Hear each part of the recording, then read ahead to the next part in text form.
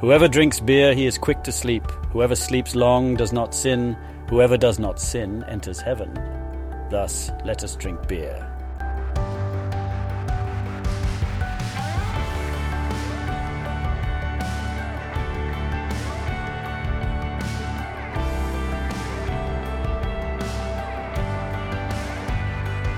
Welcome back to the Go to Hell podcast. Strong opinions, somewhat weakly held. I'm your host, Tim Curley, and I'm joined by my co-host for the first time in a while, Colton Pierce. Colton, how are we doing on this glorious, victorious Saturday? Oh, we are doing phenomenal. I mean, you got to talk. Oh, well, and I'll let you can talk about your team. My team actually played like dog crap today, but we brought it back. We were able to get the win from down 1-0 and then score 2 goals in soccer within the last 5 minutes. We were living on borrowed time, that's for sure. We were able to get it done. We won 2-1 against a team that we definitely should have beat, and we were down 1-0 for a majority of the game. So feels good, but the team needs to make lots of adjustments for weeks to come. But still feeling good. I'm ahead on my fantasy league right now, score points. So we play fantasy soccer. I know some of you guys are like, what the heck? Who plays fantasy soccer? We do. And I'm currently beating an unbeaten guy right now. So hopefully it stays true through tomorrow. So how about you, Tim? Oh, it's great. So I'm a Sooner fan. I think we've talked about it. And they got absolutely demolished and embarrassed last year. It was like 47-0. It was one of the worst Oklahoma losses ever. Came in today, ranked 12th. Texas ranked 3rd. A couple weeks after a pretty Handling of Alabama. Yeah, handling Alabama. Yeah, I was gonna say they beat Alabama rather handily in Tuscaloosa. So my team had looked pretty good, but they hadn't played anybody like Texas, and I just didn't think this was going to be the year yet. But they came out and played great from the opening drive and actually had a 10-point lead at one point, and then lost the 10-point lead, and then tied the game up. Then Texas took the lead with a minute and a half left, and I already knew I had seen your score, and I'm thinking, damn it, your team snatched victory from the jaws of defeat, and mine's going to snatch defeat from the jaws of victory. But they got the ball, marched down the field, and scored a touchdown, and that was that. And it was a great game, not just in terms of the outcome, but they just, despite giving up the lead in the fourth quarter, they played their butts off. I think they overall outplayed Texas. The defense was really, really good. So, very happy. I haven't been this happy and optimistic about Oklahoma football in a long, long time. And if you know something about college football, you're probably thinking, well, they win the Big 12 all the time and go to the playoff. Every year we win the Big 12 since about the late 2000s. Every year we win the Big 12. We go to the playoff, and I know we're going to get embarrassed by Ohio State or one of the SEC teams. So this is the first time I felt like, okay, I think this team could actually, I don't know if they're going to make the playoff, but if they did, this is the first time I felt like I think they could actually handle themselves. So Yeah. So great day. Now, we're burying the lead, though, because this is the first time you've been back since you've had your baby. So how's that going?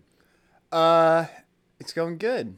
Our baby actually sleeps through the night, so sorry for anybody out there that doesn't know. Like, my wife, so this is the first time, I guess, since I've been back, but my wife had, like, pretty much near, like, a perfect birth situation. We didn't have to get sent home. When we took her to the hospital, she was in a lot of pain, obviously. But she had only dilated to a 1, and then she was able to get to a 3 within an hour. And so we knew that, like, baby was coming that day. So we didn't get sent home. So she got to stay in the hospital. We were there since 4 a.m. and then by by 4 p.m., so 12 hours later, she was ready to rock and roll. And she only had to like legitimately labor for about 7 minutes was her total labor time as far as like the pushing and all that kind of stuff. Wow. And so, and it probably could have been faster if the doctor was actually there. That was the thing. Our doctor lives in Tulare. Our hospital was in Visalia. So he had to, so the baby was ready. And so we were doing like practice pushes and the baby nearly came out. And they're like, hey, there's not a doctor here to catch this thing. So they called him and they were like, you need to get over here now. And so, I mean, even my wife was like, she's ready, like she's ready to come out. And so doctor got there 25 minutes later. And then, my wife was able, like I said, in 7 minutes and baby was there. So, baby Reese, she's healthy. She's doing good. She's growing, every day. Diapers aren't bad as much as people say. Like I said, I haven't had any issues sleeping through the night because, and if you're sitting there and you're like, well, that's because your wife is like taking care of the baby. In the middle of the night, she wakes me up to go change her if she needs a change or anything like that. I'm not feeding her, so props to my wife for, feeding her all the time. I can't do that. We're not doing formula. So if you guys want to do some biological studies, you can figure out that I can't do that. And so, things are just going really good. She's really calm, mellow. She doesn't really like cry or anything like that. She just chills. So great. I was like, being a parent's awesome, having fun. Yeah. And me and my wife talked about it this morning. We were just like, do you think this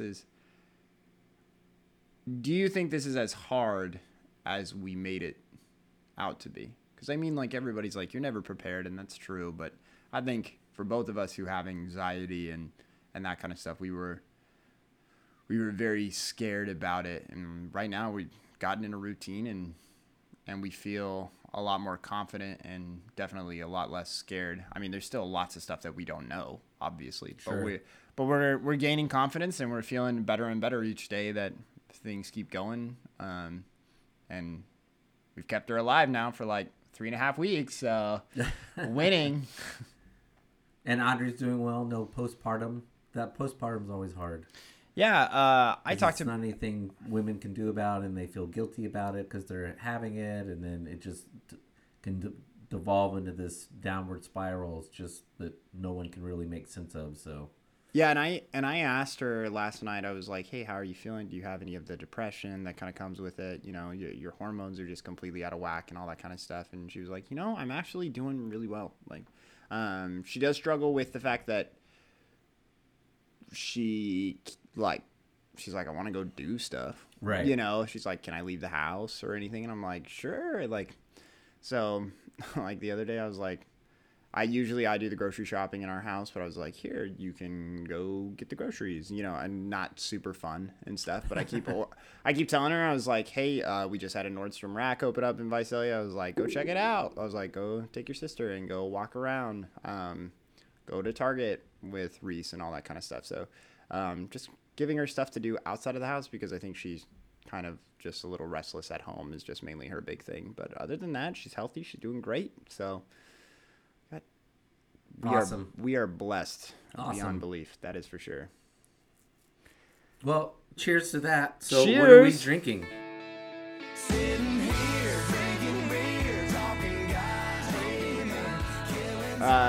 Yeah, we're drinking a Firestone Alvarado Street Lab.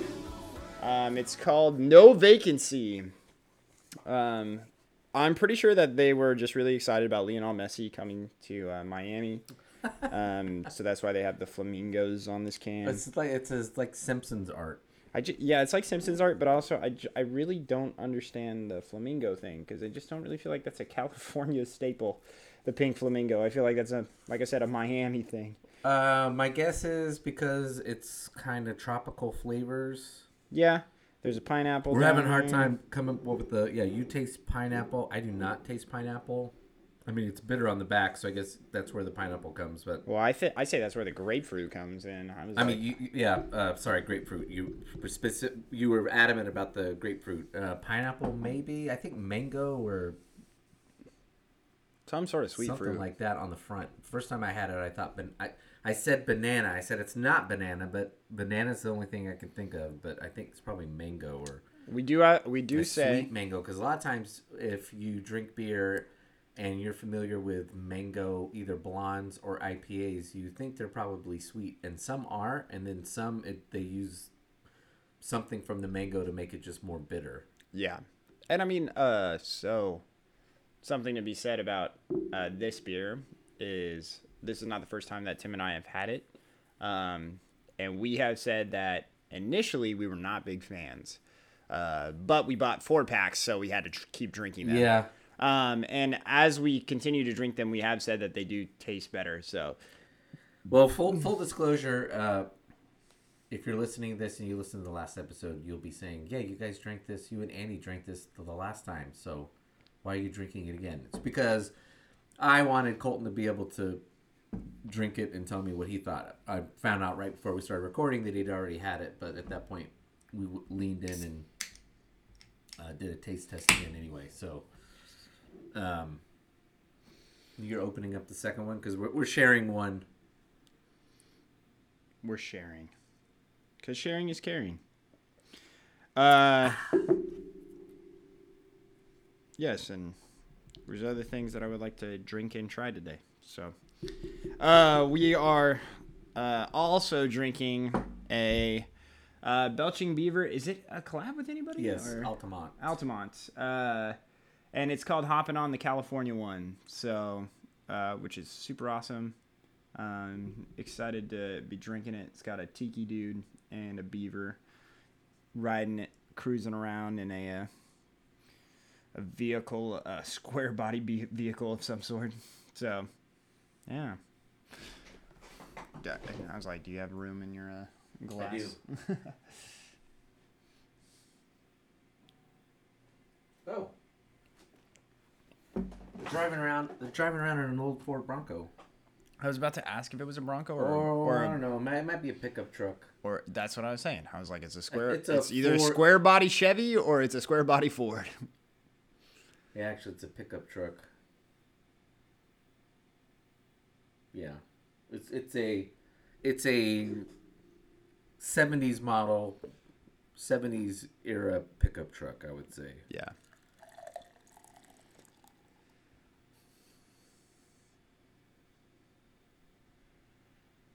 It's interesting how truck designs. I mean, you could say that about. I guess cars are the same way.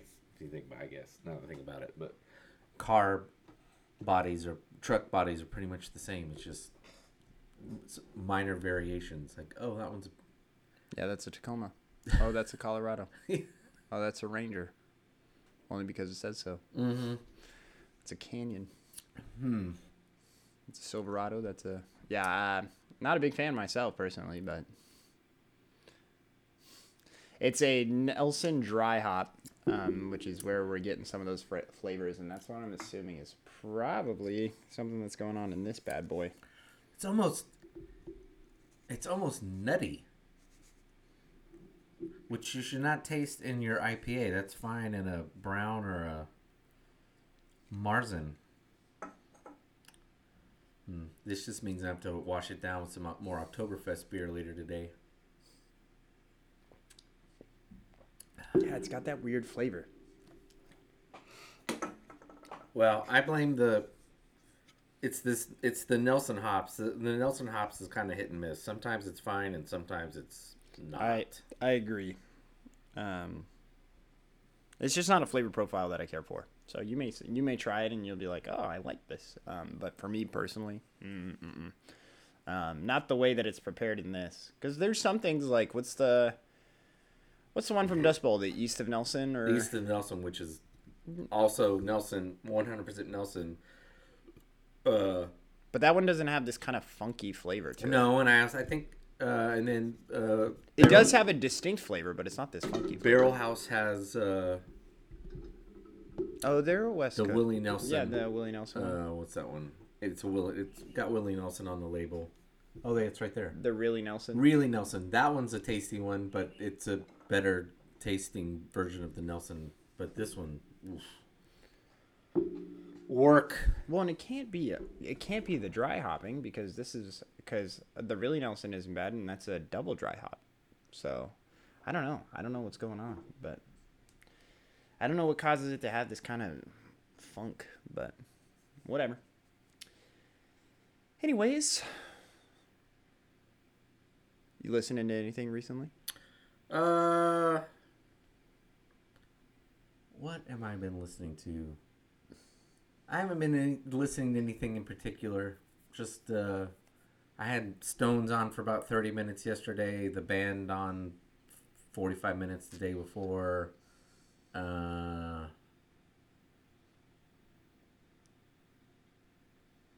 Yeah, that's about it. Nothing spectacular or interesting. You can laugh at me if you want.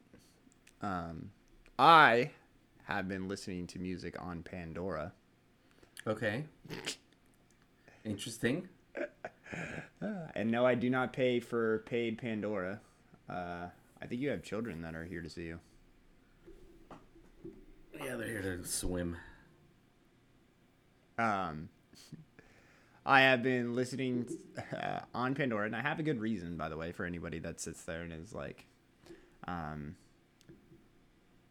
I had crafted a long time ago when I was working out at the shop and that was back when a lot of the streaming services were starting to really take off. So Spotify really wasn't a huge thing. It was maybe like 2 or 3 years old at that point, but it still wasn't like competing with Apple Music or anything like that. Like Apple Music Or Pandora. It was Pandora and Apple Music. Yeah, so it was so still waiting, and so I was working out at the shop, and what do you listen to when you work out in a tractor repair business shop?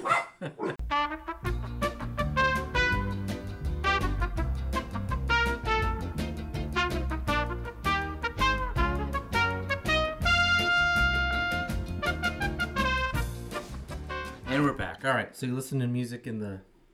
Oh yeah, what do you listen to when you're listening to music in the tractor repair shop? You listen to, and you compile yourself a phenomenal Pandora Garth Brooks country music station. So and you can't listen to Garth Brooks on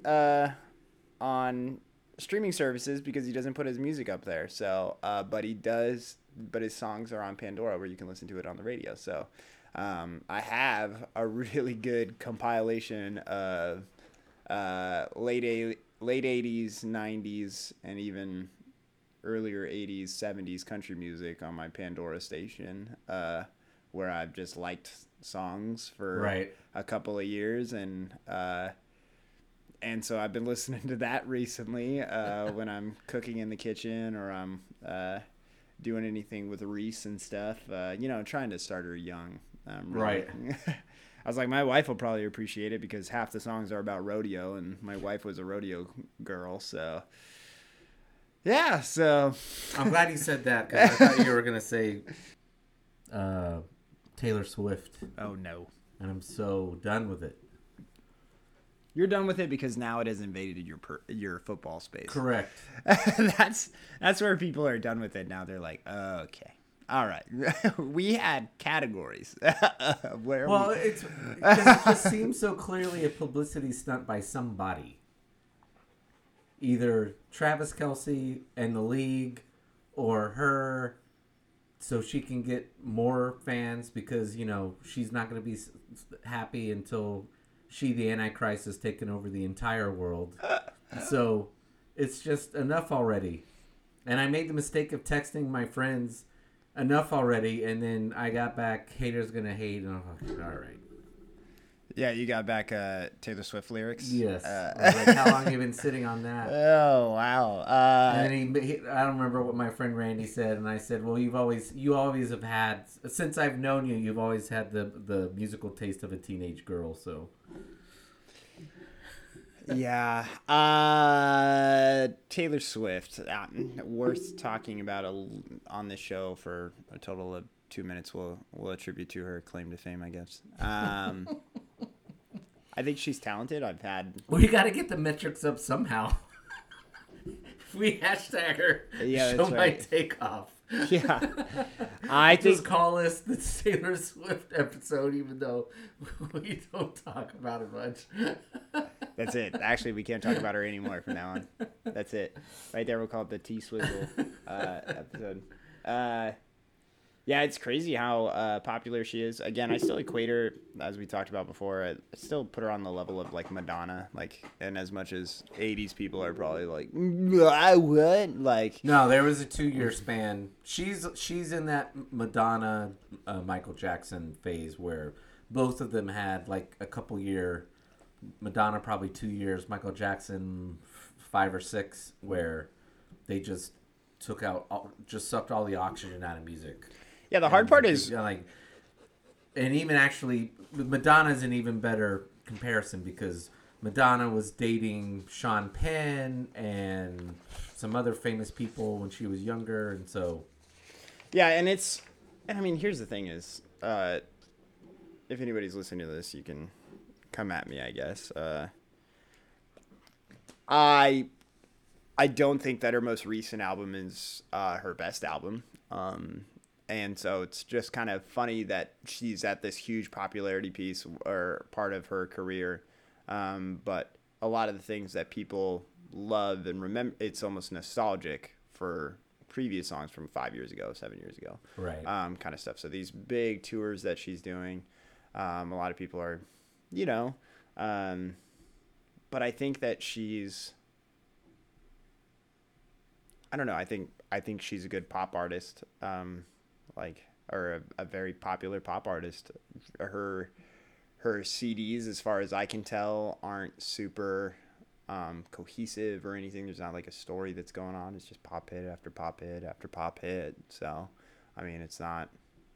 And she knows her business well. Like she intentionally chose to get into country music when she was younger because she believed that was the best way to get her foot in the door.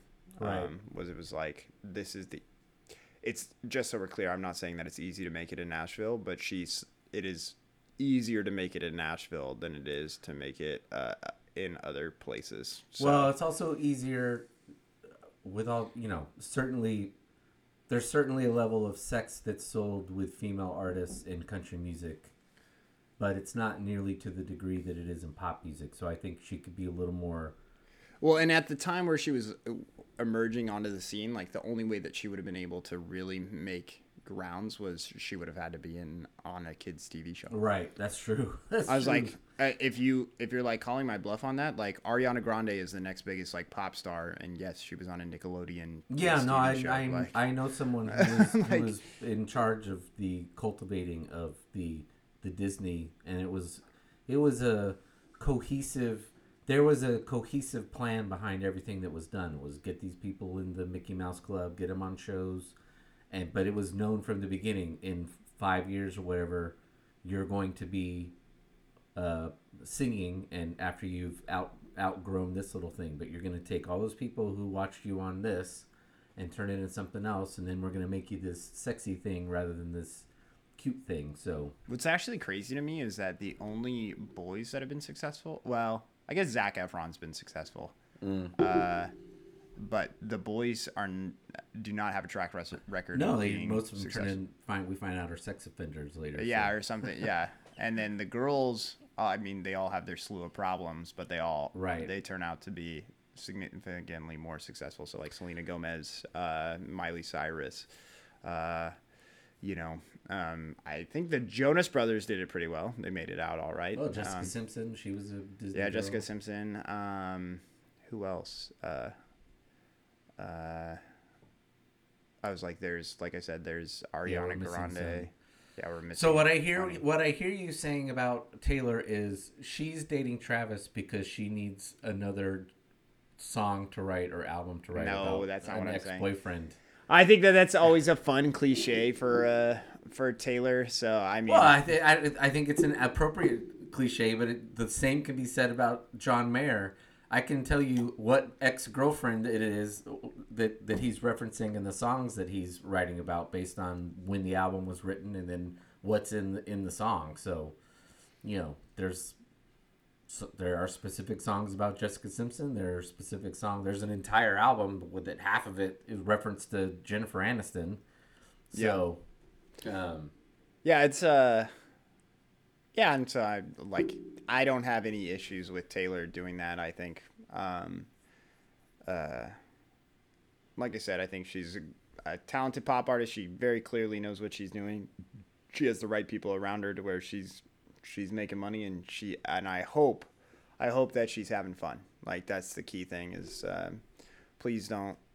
I think a lot of young girls look up to her and that kind of stuff. And as far as I can tell, besides maybe girls don't need to look up to her for relationship status, because it does seem like she's got a new boyfriend or whatever every couple of months. But I mean, as far as I can tell, she's always been very positive in the spotlight and a lot of that kind of stuff. You know, she had a lot of stuff that went on with the Kanye West debacle twice.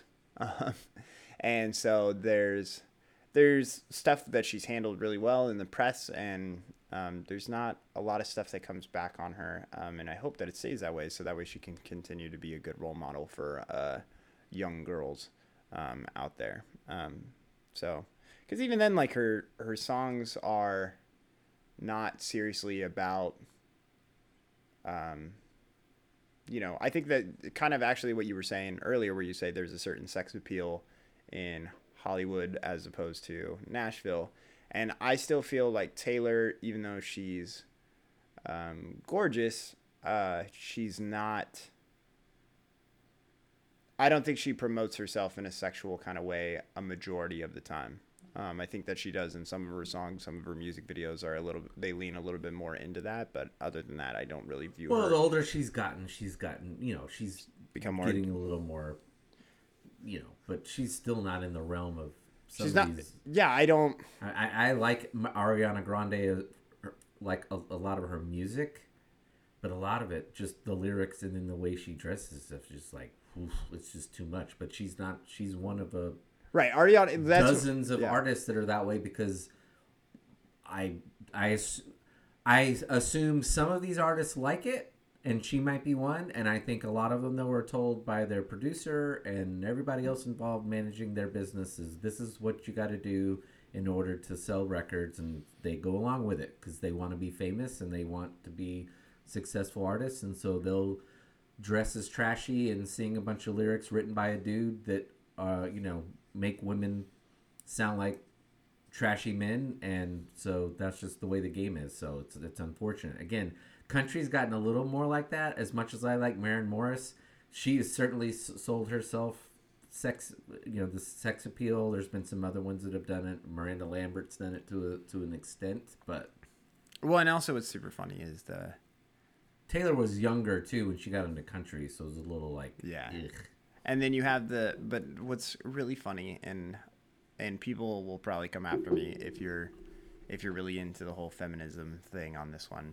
It's just a really funny situation where a lot of people related to her, which they had nothing to relate to. Like, right. It's always the fun thing when people relate to celebrities' problems, where they're just like, and with Taylor, where she wasn't getting as much money as like she was deserved for her albums and all that kind of stuff. Like, that didn't pay her. That wasn't paid to her. So what are her new albums called? They're like the Reclaimed or whatever. Yeah. Where her producer gets none of the money from them and all that kind of stuff that she had for such a long time. And listen, I'm fully well aware that there could have been some dark history, dark past there or whatever, but you're just like, this is a victory for Taylor and all this kind of stuff. And I was like, yeah.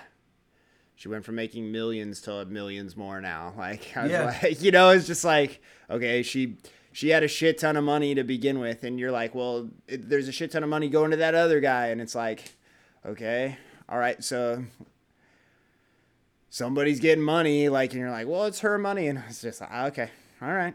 I was like, it's still millions of dollars. Like, I don't know. It's kind of a weird concept that we have in this country. There are very few people who can walk into a studio with no experience and be able to lay down an album in the way that albums are generally laid down and understand what you're doing for the first 4 or 5 albums.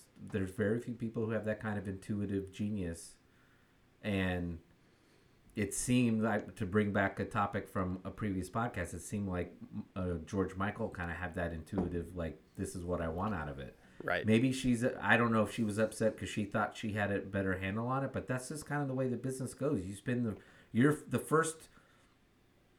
first contract with the record label owns you, the producer owns you. They lay down what they think's going to sell, and that's just the way it is. And because of that, they're going to make a lot of money. I have no sympathy for music labels, but they do spend, for every album that does sell millions of records and go gold or platinum, there's plenty that don't go and sell much of anything that they've put studio time and everything else into as well. So Right. and when she got started, CDs were still a thing. So it's costing them money to print these CDs and get them out and shipped out and all that kind of stuff. That's actual sunk cost. These days, when there's not really any cost, your costs or server costs for putting it up on, or you're not even doing that. That's Apple's cost, and you don't have the costs that you had before. So, Right. Yeah, just crazy. Anyway, did want to segue. I also don't like the. What was the pot shot at Tim McGraw for? What do you mean? What was the? She had a song about Tim McGraw. Wasn't it a pot shot at Tim McGraw? She didn't like something he said or something. Recently? Many years ago. Oh, wait, what? No, there's a Tim McGraw song, but it's When You Think Tim McGraw, I Hope You Think My Favorite Song. So, Okay. I was like, I don't think there's a pot shot at Tim This McGraw. is I was how like, little I know of her. I was like, actually, I like that song a lot. I was like, Oh, shout out also to our friend Brian Yo, because he can pretty much, I think, cite every Taylor Swift song like he's quoting the Bible. So. Oh, yes, 100%. Yeah. And I mean, again, people like her. She's a good pop artist. So, before we move on, I have no interest in her. But I will say objectively, it's not that I don't understand the attraction to the music, and I understand why people like your music, and I can even say, even though I don't listen to her, I can recognize she is a good artist. Yeah. I just don't have the bandwidth to include her in the things that I Oh, for already sure. listen to. So Yes. my hatred is, yes, she is now intruding on my football time. I don't need to see. It was such a weird thing to watch the game last week. It's right before the game starts. NBC's just going all in on the Taylor Swift thing. They show her arriving like in the box or at the stadium. And I kid you not, Blake Lively and her husband, Ryan Reynolds, are in the shot and they get no mention. And it's like, oh, by the way, Blake Lively and Ryan Reynolds are there with her. Just, nope. Taylor Swift's here. She sucks. And there was I think there were other famous actors that were in that box too, but they were the two that I know. Was like, yeah. So even Ryan Reynolds, who's very, very funny, and his very attractive wife are just like, yeah, you're just a sideshow. Yeah, I don't know. I don't like tabloid stuff to begin with, so every time that I see relationship status stuff, I'm always like, I don't care. So. Well, the first week that she showed up, people weren't even sure they were dating. It was like, is this a thing? So, I don't know. Who cares? Yeah, I don't. Travis Kelce's a meathead, so if she likes him, that's her problem. Real quick, before we move on, I do want to, because I do like when we talk about current events and that kind of stuff, just prayers to the families in Israel. This is a horrible. This is a horrible, rough situation that just happened today. I'm hoping that this is a quickly resolved issue, but we know that it's not. And so it's a tough one today, and it's going to be tough. It's going to be a bad couple months. Yeah. And the Biden administration got themselves into trouble because somebody got a hold of the social media handle and sent out a thing saying Israel should do nothing. And, I kind of chuckled and thought, I kind of thought, you know what? There's, as you and I have talked, there's a side of me that yes, that's what I would, it would be nice if there's no violence, but that's just not going to happen. And that's just, now's not the time to take the when you're in the middle of encouraging a long, bloody war in Ukraine, telling Israel to take the pacifism route is just a bad look. So they took the tweet off immediately, but it's not good. These are the kind of situations where, again, there's got to at least be an equilibrium in the world where war is going to happen, people are going to fight wars, and there needs to be a healthy group of people on the side praying, asking for, doing everything they can for peace. Because if it's just war, then we are doing what Jesus talks about, and what's talked about throughout the New Testament and in Revelation, of just we are inviting hell on earth. Hell is today. It's not a thing after we die. And so certainly Israel went through hell for about 10 hours this morning. I think it's still going on. And then I'm sure that hell has been and will be unleashed on those in Gaza and East Palestine. So yeah, it's not a good day today. And so it does. I think anytime lives are taken, it's tragic. And so it's tough. So and I know this isn't like a super great segue from the fact that we've been talking about Taylor Swift for like the past well, there's no good segue to this. 20 minutes, but it's and I know that there's speculation out there, and I think it was good that you said that there needs to be people that are praying on the side. That, you know, what are your thoughts and prayers going to do? That kind of stuff. But believe it or not, there is still that idea of when we see those things, when we feel remorse, when we sympathizing and empathizing with people that are going through crisis, and in your communities, having those conversations and talking about them with your friends, because it helps us grow as people. So even though we're not directly supporting them from this distance, you are still helping the world progress forward by realizing that is something that is not okay. Because I hope that a lot of you in your homes are sitting there and you're like, this is not okay. This is a terrible thing that is going on, and it's going to be a terrible, like we said, it's going to be a terrible couple of months. Israel has now responded. I just looked it up as we were taking a short break. Israel has now responded in kind and has now gone into Gaza and is now attacking in Gaza, which is just, it's tough. Yeah. Yeah. Not a good time. So thoughts and prayers for from everybody that listens to this podcast, for those that are dying in Gaza and Israel today and in the months to come. Absolutely. All right, you want to get on to a main topic? Yeah, let's do it. All right. Sorry, folks. We're going to talk once again about de-churching. Oh, no, not again. We are.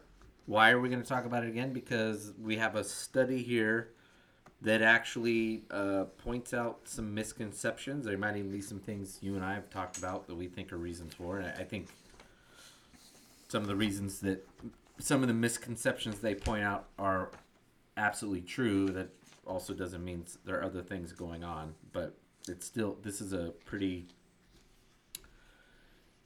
interesting study. So this is from, who is this by?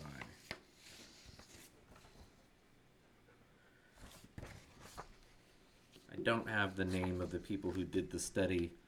I'm going to read from it now. We are currently living in the largest and fastest religious shift in U.S. history. Some 40 million adult Americans who used to go to church at least once per month now attend less than once per year. This shift is larger than the number of conversions during the First Great Awakening, Second Great Awakening, and the totality of the Billy Graham Crusades combined. Now let me stop there. That number is both true Also misleading a little bit because the population wasn't as big when we had the first and second awakenings, or even with the Billy Graham Crusades, but it's still a very large number. Let's say it's at least, I would say, even if you 40 million with the percentage of 40 million Americans, with us having a 300 and somewhere between 20 and 50 million population, the percentage is still a pretty hefty percentage. I would have liked it if they'd done that by percentage of population. Anyway, over the last 2 years, we've worked with respected social scientists Ryan Burge and Paul Dupay to conduct the largest and most comprehensive study of de-churching ever commissioned. In total, we heard from more than 7,000 respondents. That's a high number. If you listening to this and you hear polls are usually sampling between 700 and maybe 1,500 people. If it's under 1,000, it's probably not a good study. 7,000, that is a very large number of people that they've surveyed. Total, we heard from more than 7,000 respondents over 3 phases and gleaned as many as 600 data points in the final phase of the study. The result of that study, along with a number of pastoral, missiological, ecclesiological, and relational insights, were published last week in our book, The Great De-Churching, because the results both confirmed. I'll skip that part. All right. Misconception number 1. People leave primarily because of negative experiences with the church. Sadly, egregious malpractice in the American church includes abuse of all kinds, racism, misogyny, political syncretism, clergy scandals. We must deal with these problems, but the majority of Americans aren't de-churched casualties of this type. Are you ready for the number? One reason why they stopped attending church: they moved. Roughly 3/4 of the people who left church did so casually for pedestrian reasons, including moving, the inconvenience of attending. We talked about this in a recent podcast. Yeah. Kids' sports activities, or family changes like marriage, divorce, or having a new child. We in no way want to downplay the hurt and suffering of the 10 million who left as casualties. That's still a large number. Numerically speaking, that group just isn't the lion's share of the de-churched. Yeah, this is a huge misconception for when people say that people are leaving. So if your church, in most churches, if you are in board meetings or you are in, so church board meetings, if you know, and if they're sitting there and they're really trying to, or even staff meetings are really trying to be aggressive about the people that are leaving the church and all that kind of stuff. They're having that conversation in the church setting. This one doesn't get brought up. This is often a misconception that people have outside of the church. They believe that, well, the church is a terrible place. And there's a lot of negative things that are happening there that have hurt people. And that may be an excuse that some people have used before. Right. And there are people that are legitimately hurt, and that needs to be said. I think that was a pretty good list that was on there. But in reality, kind of what we had talked about before, it really comes down to the fact that it's just really not a priority for you anymore. Yeah. And it may be a priority. Like, people are like, I want to go to church, and that's what they say and all that kind of stuff. But just because you say it doesn't mean that you put it into action. Like I said, it's kind of like the same thing that I said about reading when we had this conversation before, where it's like, I have deliberately set out 2 hours for myself for reading every single night. It is a priority for me, and so therefore I do it. Before, I would have said, oh, there's no way that I can do it. Like, I'm like, oh man, I want to read a book, but I just can't. Like, I can't find the time or whatever. And it's like, nope, you can find the time. You just have to look at what it is. You have to make sacrifices in other areas in order enough to establish that time. So it's like, okay, do I sit there on my phone for an hour and a half, or do I read a book? And I just prefer to do that instead of be on my phone for an hour and a half. And so the same kind of idea applies with Sunday mornings, where it's like, I don't want to get up in the morning, or like, I want to go to church, but I also don't want to get up. I don't want to get dressed, because there is still, just for anybody out there, there is still kind of a misconception in most churches that you need to dress up and look nice, and there's a social status that's associated with you. Particularly in what part of the country you go to. If you're in the South, I don't think it's in the South. It's not at all allowed to. Yeah, it's like a dressed 2-hour down. process to get ready for church in the Yeah, morning. put your I was Sunday like, best on for God, because God cares. I was like, even in California, you still get up, you take a shower, you still like style your hair and all that kind of stuff. Yeah. I don't even like. I was like, for school mornings, I love being the guy that has the crazy hair, like the English, the crazy teacher with the crazy hair, where they're just like, Mr. Pierce, you look like you're deranged, and I'm like, English guys, it does this to you. Like, so, but that's the whole thing, is that it's really at the end of the day, and when it said they moved or something, yeah, I think that could possibly be a different reason when you get to the whole they moved part. But there's the priority, and then also when it comes to the move, they've been moved, or they have removed themselves from the community that they were a part of for so long. And so now it really being a new member of a church is really strenuous, and it's frustrating and it's annoying. So Right. those are just some of those things that I think that that's a misconception. If you're sitting again, like it said, we don't want to talk badly about all the things that happen to other people, because there are legitimate reasons for why people have left because of that. But if you're saying that that's a major reason why people are leaving apparently church, that's it's not a really major reason. So Number 2, and this is one that I've thought about for a long time, so apparently I'm wrong. Oh, damn it.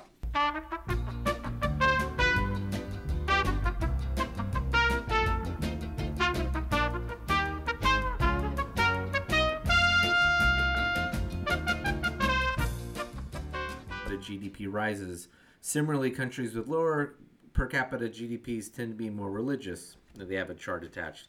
But the United States is an outlier, and this held up in our study. Among those we surveyed, people with higher education were less likely to leave the church.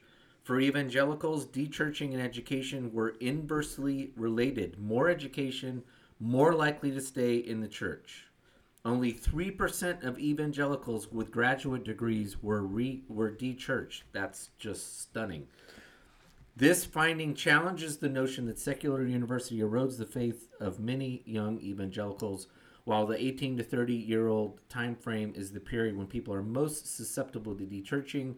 The cause doesn't seem to be secular higher education.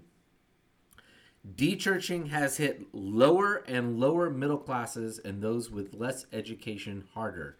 It's difficult to say in definitively what's going on here, but it seems logical that the life changes that correspond with de-churching are especially difficult for those without economic cushion or upwardly mobile social networks. People in these classes need to work long or unusual hours to make ends meet. That's a supposition. Frankly, I don't think they should be making, but it's not a bad one. As a result, these groups' relationships with American institutions, whether educational, economic, civil, or technological, are all strained. They seem to have limited access to traditional ladders of success. Sadly, church can be just another institution that works for those on a certain American track, but not for those who are off track. The American church needs introspection on this reality, and then to follow up with community-specific strategies for engaging lower and middle-class people. Actually, I'm going to contradict myself. Tim, you were wrong. Actually, that does make sense. If you think about it,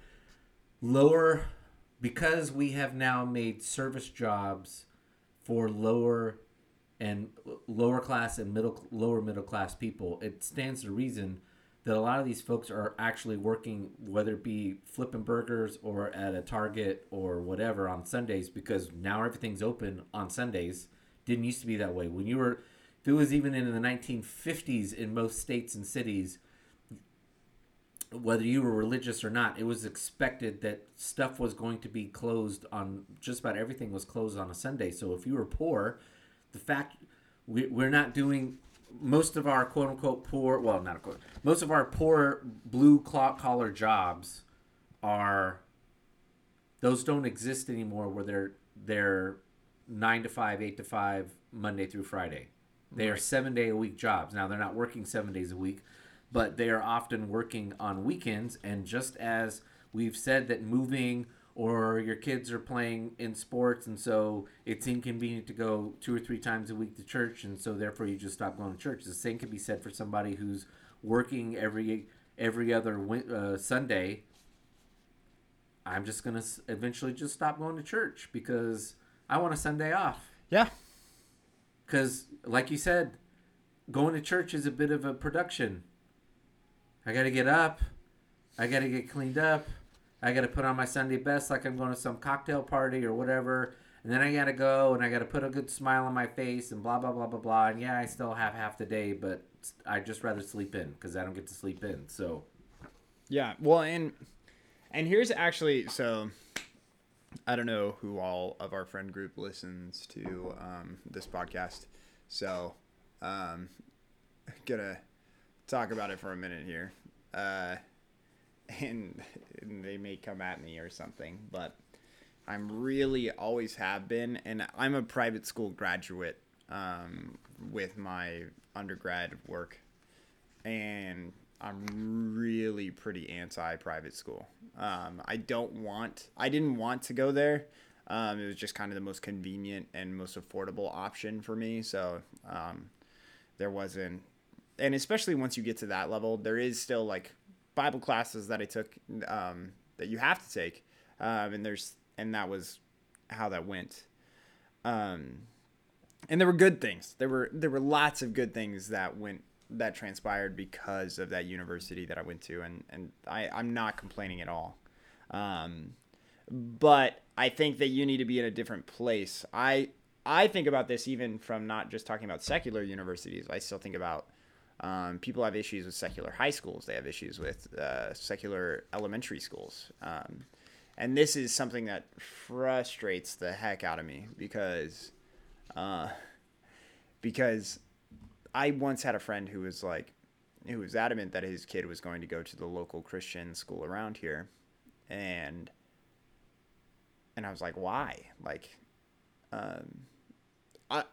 I think that there are social aspects that I believe in. There are social things that secular schools will teach you that you will not learn in the private schools. And I think those are good for kids' overall development. And the guy at the time told me, he was like, well, I don't want my daughter to get raped. And I was like, what? Like, what do you think is happening at these secular schools? And there's this kind of idea that kind of persists where people believe that it's not even about a lesser education. It's about these concerns or these safety issues that they believe exist within the secular school system that their children are going to be a part of. And it's like, whoa, like, it's so crazy. Like, that's like literally not letting your kid go outside because you're afraid that something like is going to happen to them in the middle of the street, Right. Where it's like, yes, those things do happen. I don't want to take away from that. Like, but also just so we're clear, we all remember the Catholic stories, right? About the Catholic schoolboys. Like, Right. I'm like, what are we Right. talking about here? And they're like, well, that's all fixed now. Of course it's all fixed, right? Yeah, totally. Because there can't be predators that work or go to a Christian school or whatever. And also, just so we're clear, for anybody out there, the state has lots of regulations for all of us as educators, and they are significantly less rigorous at private schools.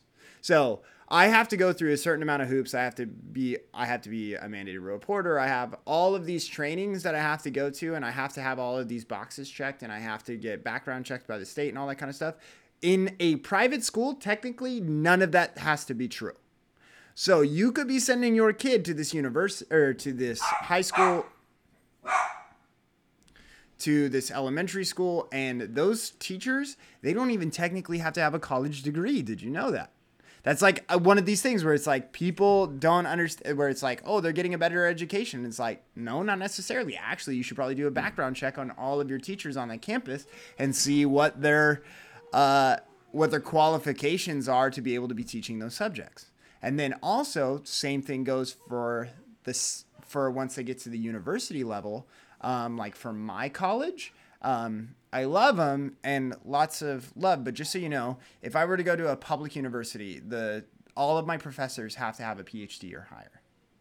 But if I were to go to the private school, which I went to, all of my professors, except for one, only the highest that they had ever achieved was just a master's degree. So they're not even like the master's degrees, don't get me wrong, they do have their weight, but it's still not the level of knowledge that a PhD has, right? Like, we would all agree on that.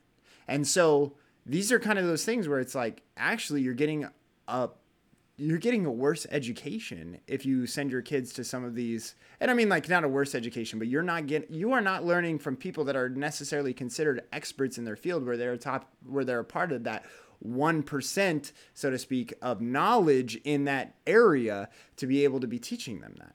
So it's just kind of this weird thing where it's like, okay, because everybody believes that you get a better education at these private schools, but they get to follow rules that other schools don't. Well, most of them get accredited, and they still have to follow through the accreditation process. In order to get accredited, they have to follow some of the basic things. But all of that is curriculum based. So you can get accredited by just teaching a curriculum that comes from somewhere. So that's the hard part, where it's like, okay. No, I think the accreditation also takes into account your faculty and stuff like that. So sure. I mean, a private school, yes, you don't have to have a degree, and they're more open to hiring. But most of your teachers at a private K through 12 are still going to have degrees. They're not going to have, no, they are not. It is rare that they're going to have all of the posts bachelor's accreditation that those in the public sector have to do. So public schools have to do. Also, in a lot of the state schools in California in particular, there's a lot of associate professors now who just master's degrees who are also teaching. But because those schools are prioritizing research over teaching in the classroom. But your point is still correct overall. Well, and what I'm talking about is, like, if you're sitting there and you're talking about, like, when I say this, a lot of people might sit there and think that I'm talking about USC or Stanford or Harvard or whatever, some of these private schools. I'm not talking about those. No, you're talking about Vanguard and some of these, in particular, like some of the Christian institutions. I'm talking about the really small ones and I'm talking about the misconception out there that those are better. Like, that's I'm trying to go after you on the idea that you were sitting there and thinking that my kid's getting a better education because they're going to this university or whatever. It's like, no, that's not true. And they may not even necessarily be getting a better Christian education, so to speak, correct, going to those universities, which people think happen all the time. And it's like, no, actually, I said there can be more, and you can probably elaborate on this just a little bit, where it's like there are more opportunities for you to be brainwashed when you open yourself up emotionally and spiritually to things that are going on your campus. So if they continue to feed into that while you are emotionally and spiritually available, then they can kind of influence the way that you think. And so that can actually happen more regularly on those campuses than anywhere else, in my opinion. Yeah, I went to a Christian high school, and you're certainly exposed to less drinking. The drinking and the sex wasn't as prevalent, but it was still there. And you had a lot more kids who were Christian. Well, I think the main point is, well, the things I took from my private school weren't the Bible classes that I had to take. It was the exceptional English classes that I had, some of the other classes that I had, like you'd get anywhere else. But I wasn't a better Christian because I was going to a Christian private school.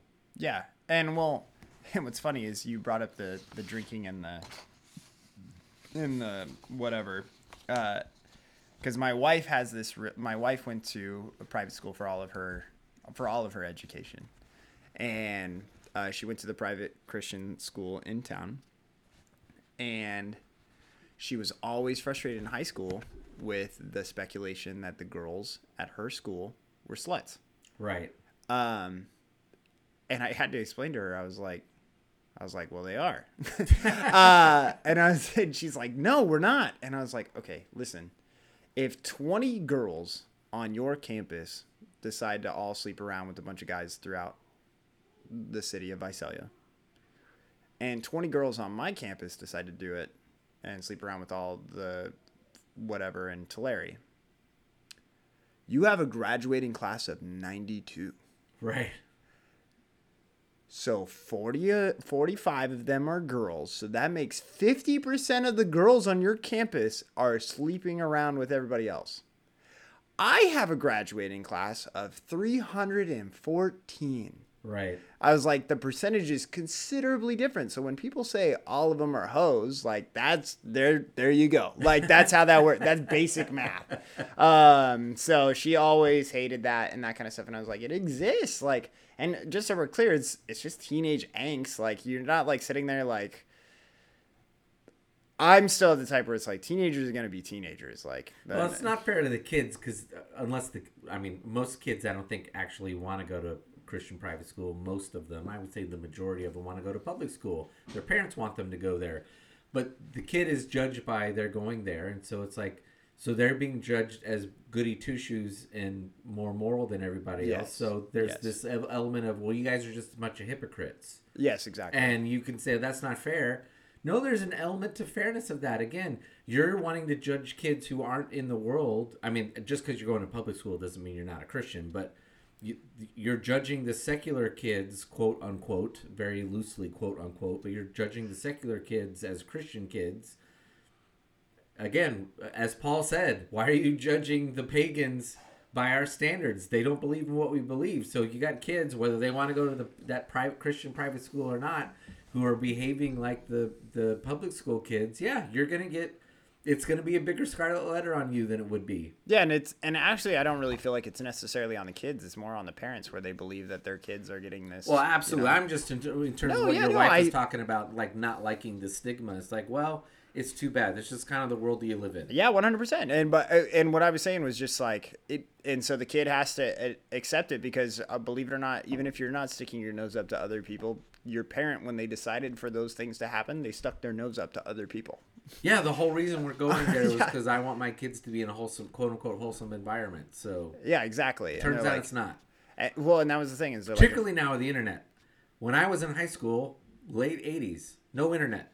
Internet didn't start for like 2 years. Didn't become commercially available for like 2-3 years after I graduated. So it was much harder. Like you had to find things on television or books or whatever, and there was like an underground. So now you go to a Christian school, you're arguably no more sheltered from the same things that the kids going to the public school are, because you can go home unless your parents have really, really good internet filters on your phone and your home computers. You're going to not get exposed to it. But then what happens, your kids have friends and you're assuming their friends don't have all those filters. It's really easy to get a hold of this stuff that you find icky. Yeah. And I mean, and alcohol's always been easy for kids to get a hold of. I'm like, so even before the internet, so alcohol is easy to get a hold of.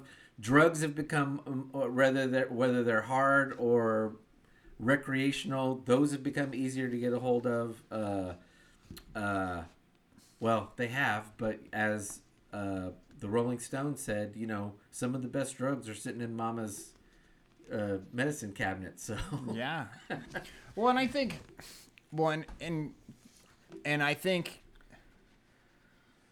even going back to the collegiate level, where there's this idea of, and I think that this has now become, especially within the last couple of years, well, it was probably more like 4 years ago now, where there was this message going around about kids are brainwashed to be liberal. Okay, when they go to college, yes, university. that is the crux of what this is saying. So yeah, this is what we need to put a bow on it with. Yes, continue. This is exactly what this is countering and saying, no, this is not the case. And this is the misconception that I've had, our mutual friend Brandon has had for a long time. So continue. Yeah, and so there's this idea that when you go to college or whatever, it makes you more liberal, and I'm saying that this obviously debunks that from the standpoint. Well, and not necessarily. So I think that a lot of people associate political parties with religion. Some people believe that you can't be a liberal and a Christian. Some people say that you can't be a conservative and a Christian. And so there's that kind of pull both ways kind of stuff. But there's this idea again out there that, you know, people are being brainwashed and they're stepping away from their old moral values and that kind of stuff. But obviously that's not the case as Right. according to this study. So, and I mean, you should go ahead and unpack it a little bit. So, Well, yeah, that the assumption is, and the term I've used is, you know, we send our kids off to secular seminary, and we're shocked that they come back and whatever. they know stuff. So their Christianity's been replaced by some secular version of religion, and clearly this is saying that, you know, in any statistical meaningful way, that's just not the case. So Yeah.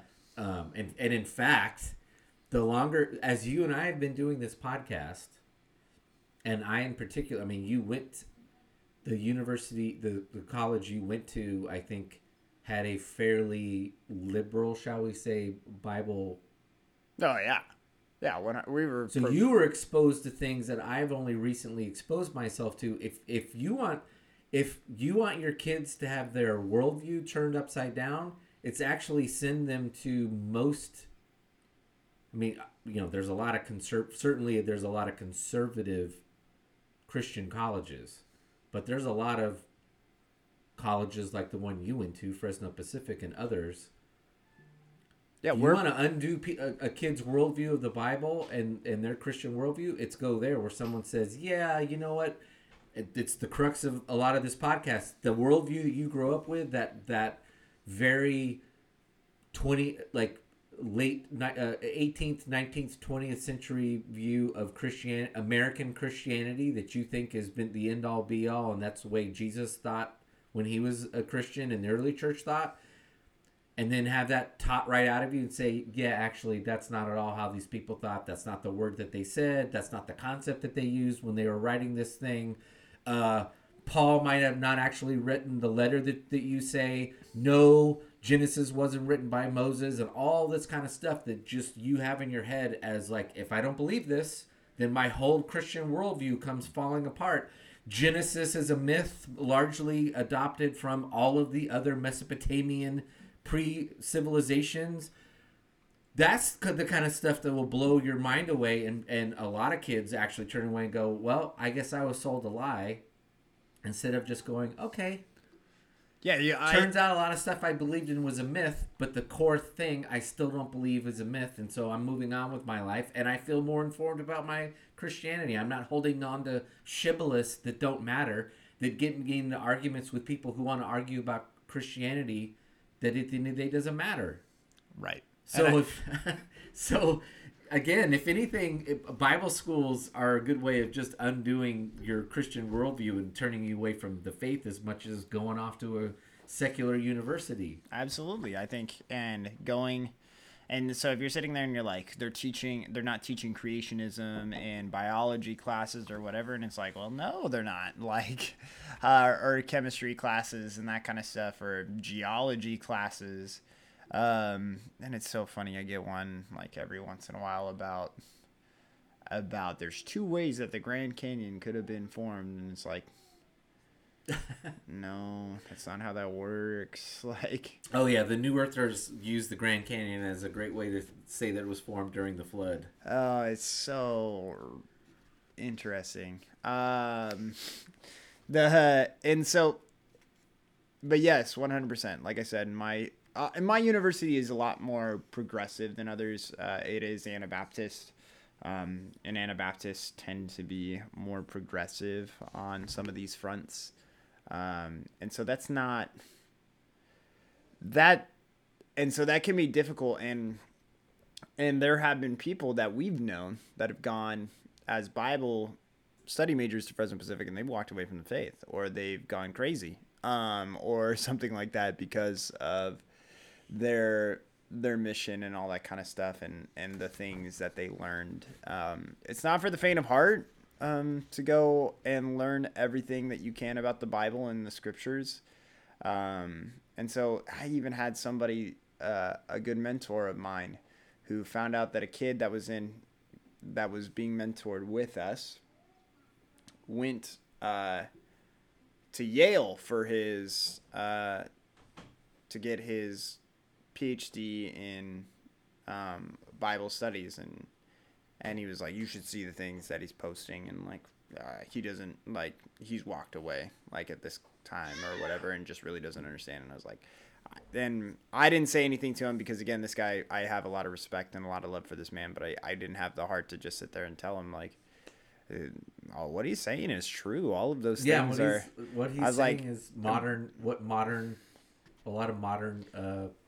And ignorance could be blissful for that person. You know, that's also the hard part, is not everyone. And C.S. Lewis really discourages this, but and it's tough, and I don't encourage it, but at the same point, I'm just like, for some of you, your faith is a lot more shallow than you realize. Right. And to where it can be rocked instantly. So I mean, we may have said things on this show that you're 100%. You're like, well, that's just not true, or I don't believe that, or well, that's what they say, but you know, that's not actually it, or whatever. And it's like, okay. I look. I think we should all have a healthy understanding of what our faith really says, what the Bible really says, and what it really doesn't say, because when we have a true understanding about it, the Bible in particular, I think it backs up the worldview you and I have talked about, which is, this is not a history book. It's a book. It's not a history book in that it's telling what happened. It is a history book in terms of it is people.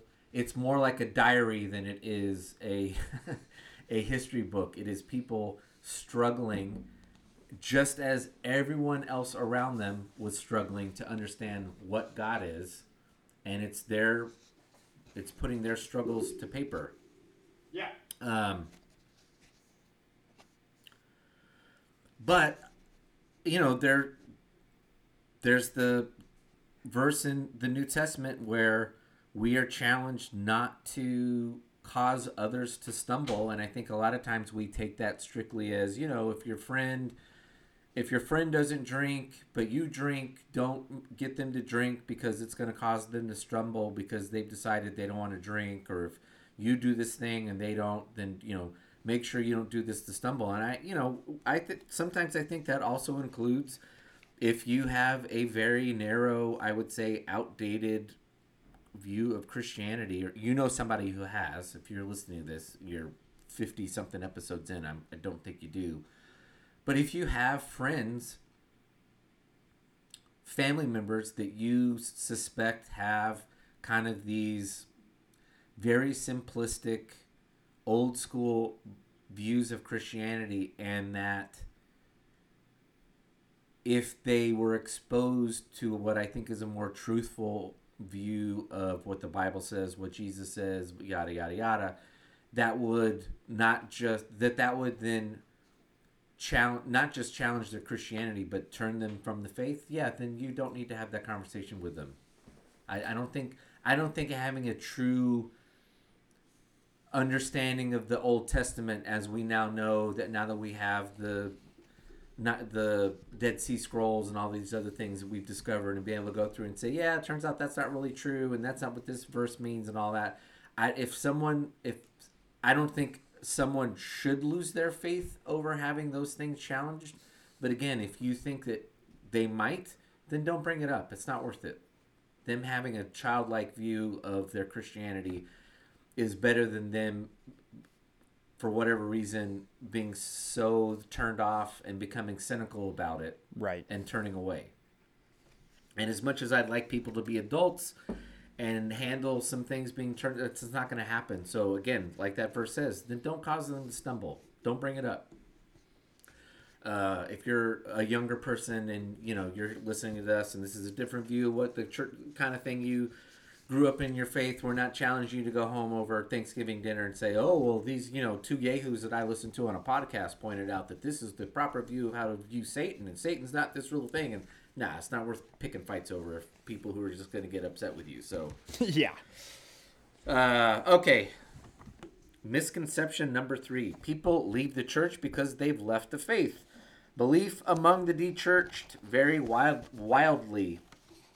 Among dechurched evangelicals, roughly 5 million out of the 10 million surveyed still confess Christian faith in conformity with the Nicene Creed. If you don't remember, we did the Nicene Creed 20, 30 episodes ago. That's basically the nice compact creed that most of the church has believed in from 3rd or 4th century, which basically says there's a Trinity, there's Jesus, there are the apostles, Jesus died, rose, and everything we believe is based on him. That's basically what it says.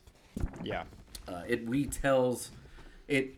Yes, there's a three parts of God, retells the passion story, and Jesus rose. So 5 million of those who've left the church still believe in that. Our machine learning algorithm, that's interesting, identified several profiles of de-church people. 98% of a group we've called de-churched mainstream evangelicals, most of whom simply got out of the habit of going to church during COVID, and 90% of ex-evangelicals, those who have permanently and purposefully exited evangelicalism, that's probably me, agreed that Jesus is the Son of God. So while they've left the church, clearly not all have left an Orthodox confession. Somehow mainstream evangelical dropouts registered a higher orthodoxy score and view of Jesus than evangelicals who still attend church. I'm going to reread that last sentence. Somehow mainstream evangelical dropouts registered a higher orthodoxy score and view of Jesus than evangelicals who still attend church. That is not completely, to me, crazy, because George or John Barna, his last name is Barna. Barna Group is seen as the preeminent Christian research group. They did a study about 10 years ago, and they studied church-going Christians on, basically tested them on orthodox views of Christianity and the Bible, and Christians failed miserably. Just terrible. All right, continuing. The story is nuanced. Some people who left the church may have been Christians in name only before they did. Others look like they still largely believe the core tenets of the faith, but have either gotten out of the habit or are struggling to disentangle their true faith from problematic church cultures they left.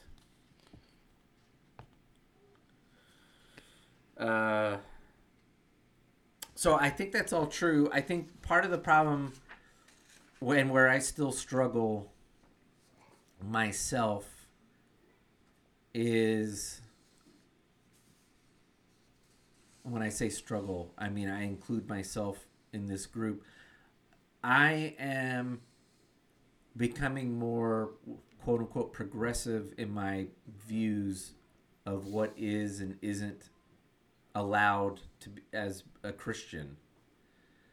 But that is a narrow line, because you can wake up one day and just basically be a universalist who believes in Jesus, and everything is all fine and dandy just because you believe in Jesus. And I think there's a lot of people who are like that, where they're leaving the faith because they don't like the church because of view over homosexuality or some other thing, and they don't want to they either don't agree with the church anymore, or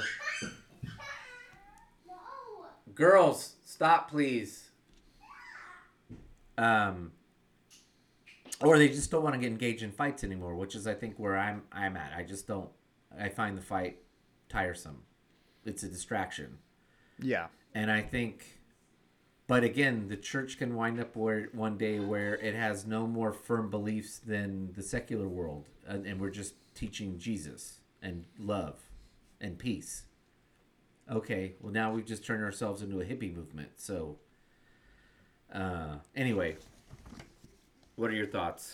I just think that there's speculation out there that people are leaving the faith, but actually what they're doing is they're just leaving church. Those are not associated. I don't believe that those are correlated. I know lots of people that believe that they're actively involved in, or that are still in the faith but aren't attending church on a regular basis, Well, that's basically you right now. or the brick and mortar. That's fair. You clearly prioritize reading over going to church. I said this in our podcast the other day. Like, I was like, I said 100%. Like, I was that was like a month and a half ago. I know, I'm just picking fun. I know, you're fine. I'm just like, yeah, I was like, if it was a priority for me, I would make it work, but I don't want to. Like, that's the thing, is like, I'm going there for, and just like I can prioritize to show up on time, but I don't. Right. I prioritize it to where I don't show up for the music or for half of the last song, and then the sermon starts, because that's all that I want to be there for. And I'm not going into this further on a recorded message. So, I don't know. It is, yeah, I think that there's a misconception that church attendance equates overall. And when I say church attendance, I'm talking about the brick and mortar church. Right. Equates to your overall spiritual health. Correct. I don't think so. No. And I think that that's what that shows in the stats, where it was talking about how those that have left are, you know, what was the number? It was, I moved the paper over. Somehow mainstream evangelical dropouts registered a higher orthodoxy score in view of Jesus than evangelicals who still attend church. And I think that that's again that idea of you can attend church the entire time and really not understand what the message is and what's going on. So therefore, please continue to attend church, and maybe change churches so that way you can learn, because apparently you haven't learned in the time that you've spent there. But again, there's kind of this, like I said, there's this idea that church attendance is equivalent to overall spiritual health, and that's not the case. No, not at all. Not at all. And church is really actually what it really is meant for, is about getting that message of the hope and the love that Jesus Christ has. And that's why it's okay for it to be really basic. And this is something that I've actually rapped on a couple of times in our podcast, where I said, like, you know, I don't really feel like a majority of church is challenging. I feel like it's about getting those numbers in the door. And yeah, the hard part is, if I believe that churches at their I think in their mission and what they say is they are very much about the sanctification, or more people buying into the message of Jesus Christ, then I think it'd be different. But I still believe that a majority of churches, and as somebody who, you know, who worked in one, I still think that there isn't, like, they understand that they are working for a nonprofit organization and they need money. Like, right. So it's about getting people in. It's not necessarily about saving them. I mean, it kind of is, because when you do that, they become member. That's the whole thing about the membership. Like, there's nothing biblically about being a member. Does everybody realize that, right? Like, there's nothing that, like, being a member of a church that's like a status of membership. Yeah, it's a modern invention. I was like, that's actually to get you to tithe more. Did you know that? Like, that's the invention. Well, yeah, I mean, to probably when it's you want to have a church that has some kind of an understanding of who's going and how often and all that kind of stuff. But that doesn't require membership, right? And it doesn't require a lot of the hoops that have to be. Right, and all of that is for metrics to be jumped. But even when then there's the fine line with, well, you can keep coming. I had just literally had this discussion last night with somebody of, well, we'd be open to having like a gay couple there, but there's no way they could become members. So, all right, well, what does membership mean? Well, yeah. Couldn't really describe what membership was. Like, okay, then who cares? No gay couple's going to want to join your silly, crummy membership anyway, so... Yeah, do they give out... Do they have to be members in order to serve? No. okay, then who cares? Then it's just a number on a like. Is there like some secret service they don't get to go to, like a launch party for the new? No, it's 9 times out of 10. It's you have the right to vote on whenever they. You have send the out right to to the vote, and then you were the first ones to ask for paying new shit when the church decides to. Yeah, buy new exactly. shit. Yeah. You Oh, get brought into wow. a room and say, "You're our members, and you're our most generous giver, so we're going to lean on you to give more." Which that's fine, but Which still. is just so we're clear, the church that we went to previously, where they had members meetings and all that kind of stuff. They didn't even check if we were all wearing jackets. I have a story to tell about that, about the previous church and their latest when we get off air. I will not talk about it now. We had I was like, geez, nobody here is wearing their members only jackets. Like, I don't know who. I don't like. Don't I have to have like a card that I swipe? Yeah, to right. show Like, that I no, like nobody. There was no discerning thing at all. Nobody was sitting there Nope, they just combing the counted crowd. heads. Yep, they didn't. We have a quorum. We can vote. They didn't give a damn about whether or not you. Oh, so okay, let's stay. I want to tease on this even more. This is a total side thing, but this is what the I don't know if it's side like. podcast is great. So, I actually, I just joke. We just joked that they didn't check whether or not you're a member, and the implication that non-members were showing up. The actual, as much as you're listening, go, yeah, that's probably the case. The opposite is actually true.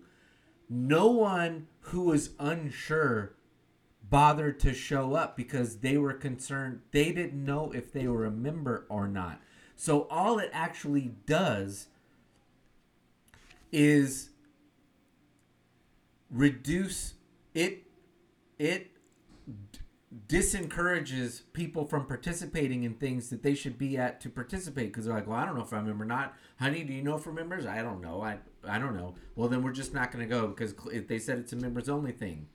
When no, you're new members or you're new attenders. Please show up. Tell us all of the glaring flaws that we don't see because we've been in this church, some of us, our entire lives, and we're 60 years old, and I've had my grandkids coming here, or I've been here 10 years, or whatever.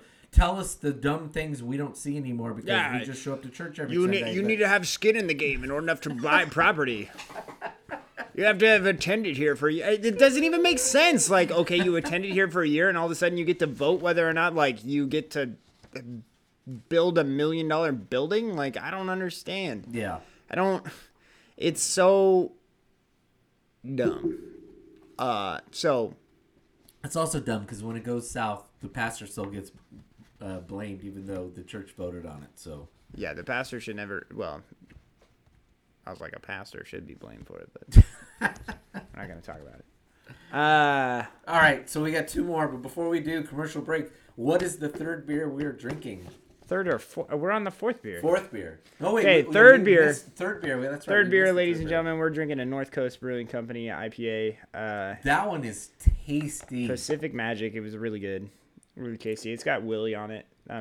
He's free out there in the water. North Coast is mostly known for their Belgian Abbey beers and stuff like stouts and stuff like that. I grabbed that specifically because I wondered how good they'd pull off an IPA, and man, that is a really classic West Coast IPA. Very good.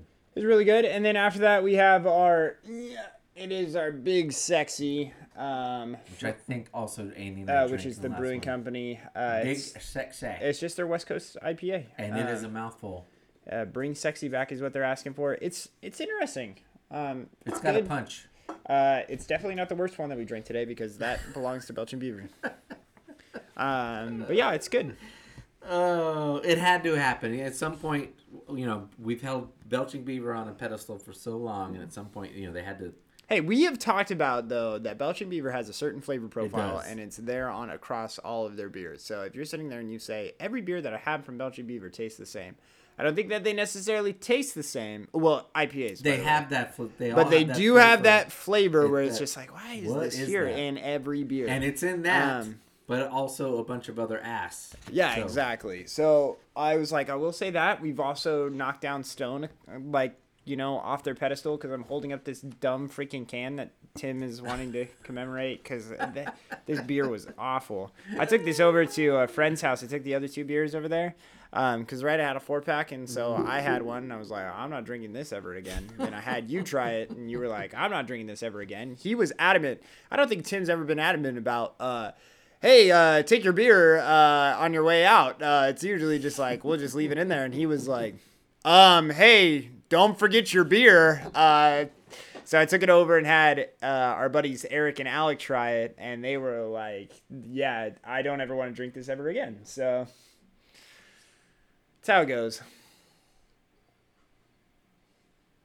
But that being said, we don't show just nothing but love to our brewmasters out there.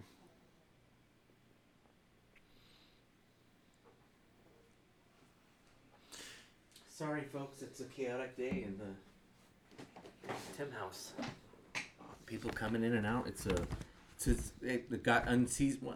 Is it unseasonably warm? Probably is a little unseasonably warm. It is So actually people no. coming over Technically, to swim and technically, right now it is not unseasonably warm for our area, but as there's not been this warm in a while. Yeah, there was like a 3-week dip where it was like coming down to like the 70s and all that kind of stuff, and definitely wasn't 95 or whatever. I was about ready to right off the pool and start doing the hot tub, but anyway, got grandchildren over here swimming in the pool. So number 4, people are leaving primarily on the secular left. This is another counterintuitive one. The earliest to de-church in the late 1980s to mid-90s were more left-leaning politically, but by 2023, evangelicals are de-churching at almost twice the pace on the right political flank than they are on the left. Admittedly, there are fewer de-churching from the secular left because many of those places people have already left the church. Still, for discernible groups, right-wing politics has supplanted church from a belonging standpoint. People who find meaningful community in political spaces have lower motivation to keep going to church, so ministers must be leaders who can see and respond to challenges that come from multiple directions at once. Okay, so I agree with that sentence. Too many people on the right have allowed their politics to become the end-all be-all and replace their Christianity as their main motivating factor for how they look, the way they look at the world and what they do. 2, and I think it doesn't say here, I'm a little surprised it doesn't say this. It might be in the book.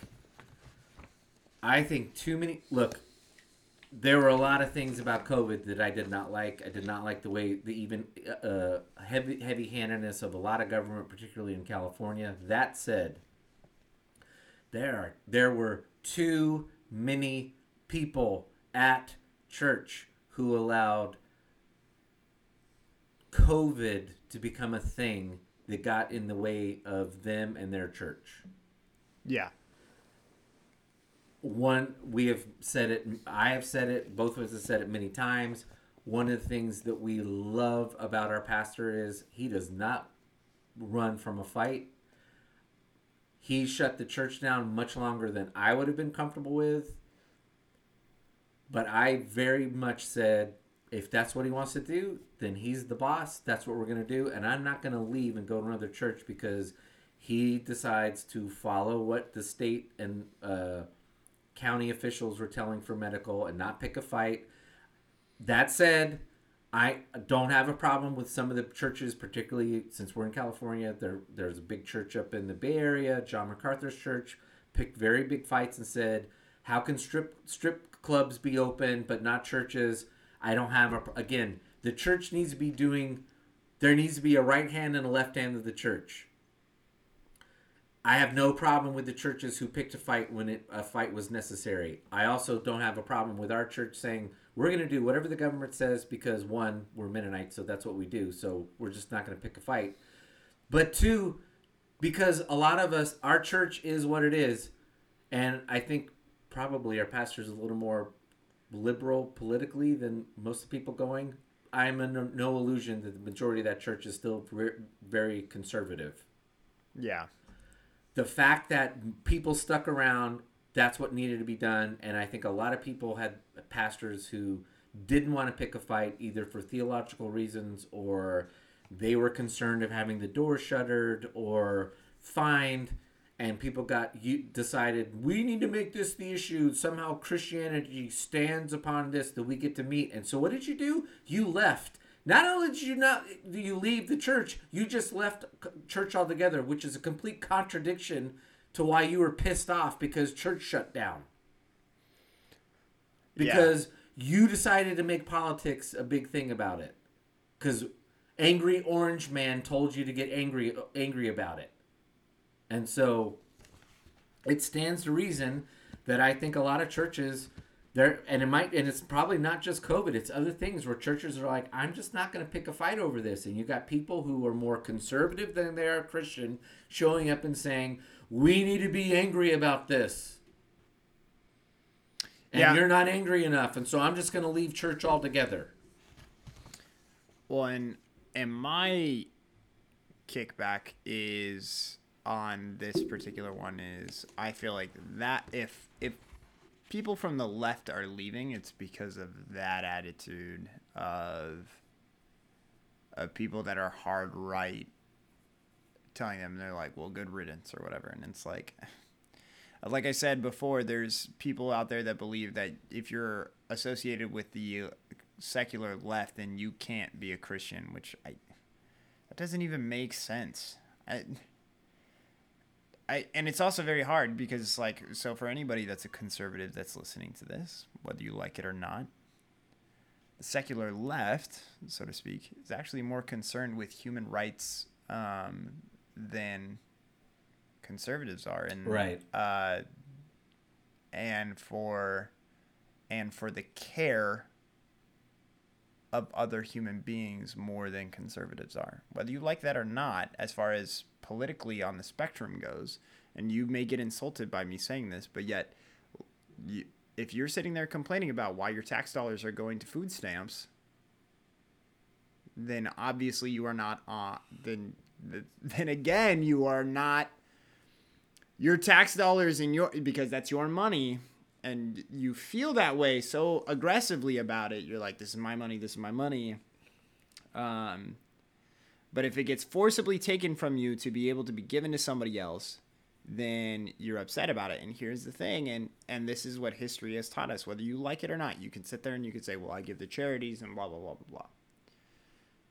History has taught us that if somebody doesn't forcibly take it from you to give it to somebody else, you will not give it to somebody else. Or you will give a significantly smaller portion than what was given.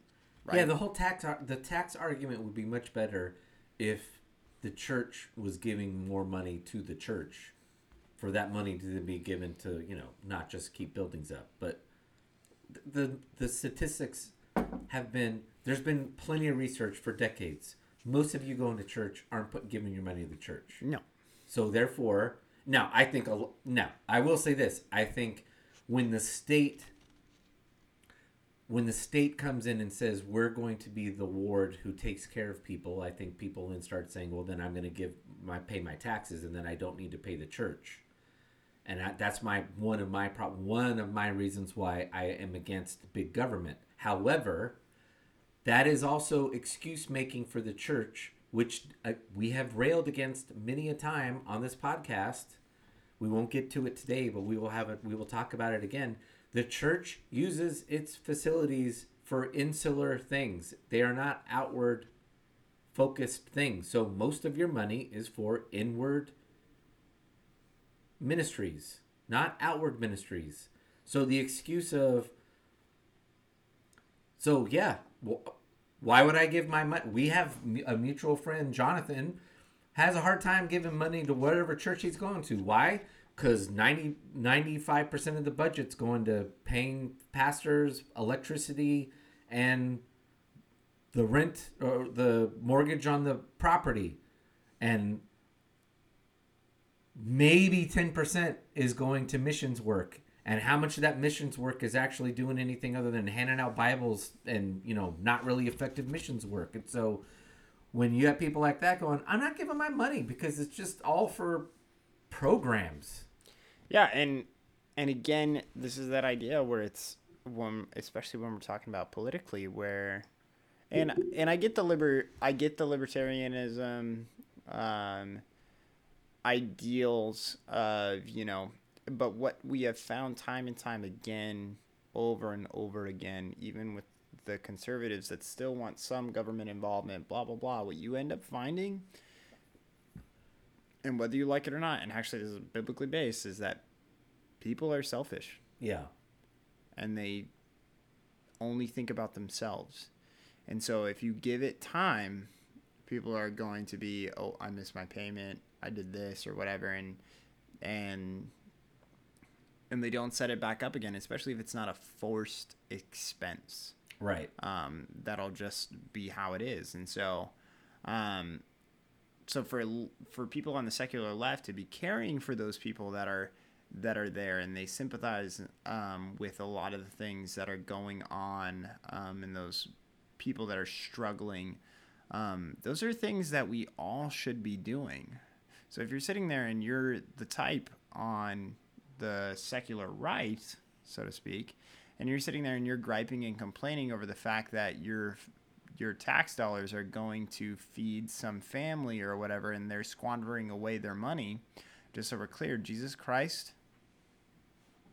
doesn't want you to care about that. It's not about that. Right. It's about what you are doing. It's not about what they do with it. Your responsibility is to care for them. It's not for you to sit there and tell them what to do with it, what the care that you gave them. Right. So that's where it's a bizarre experience, and it's perverse in our culture. And so anybody that sits there and says that secular left people are not a part of the faith, and that's why they're leaving, because they can't really cope with both of those. I think that if there's anybody from the secular left that's leaving, it's because people from the secular right are forcibly pushing them out, and making them feel like they're less than. Well, as they point out, the left-leaning churches, which probably best understood if you're, well, what is that? That's some Methodist variations of the Methodist Church, Lutheran Church, Episcopal Church. Those have always tended to be more politically liberal, where liberal-minded people go to. Always been a much more, like you said, Progressive? No. No, not progressive, but much more worldly in their ministry, I would say, than spiritual. They're more a lot of those churches are more inclined to be like soup kitchens and stuff like that before evangelical. Anyway, it is true. Those churches started dying. I'm not going to get into the reasons why, mainly because, as this study points out, a lot of conceptions as to why things died out are not necessarily true, but it is true. A lot of those churches and people left those churches in the 80s and 90s. There are still Episcopal, Methodist, Lutheran churches around.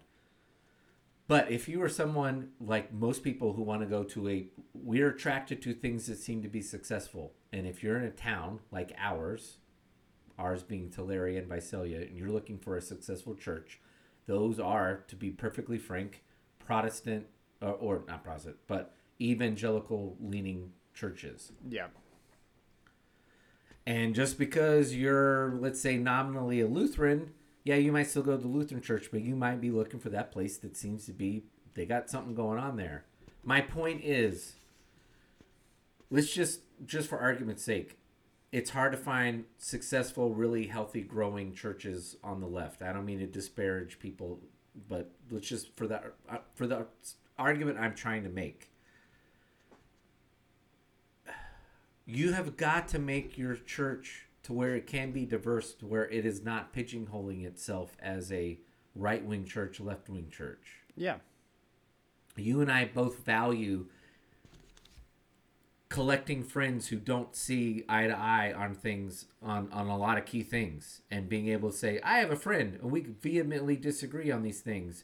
And yeah, we rarely talk about them, but when we do, we don't lose friendship over it, and we just agree to disagree, because having that friendship and being able to say, I completely disagree, I think you're wrong, and the other person saying, I think you're wrong, I still love you.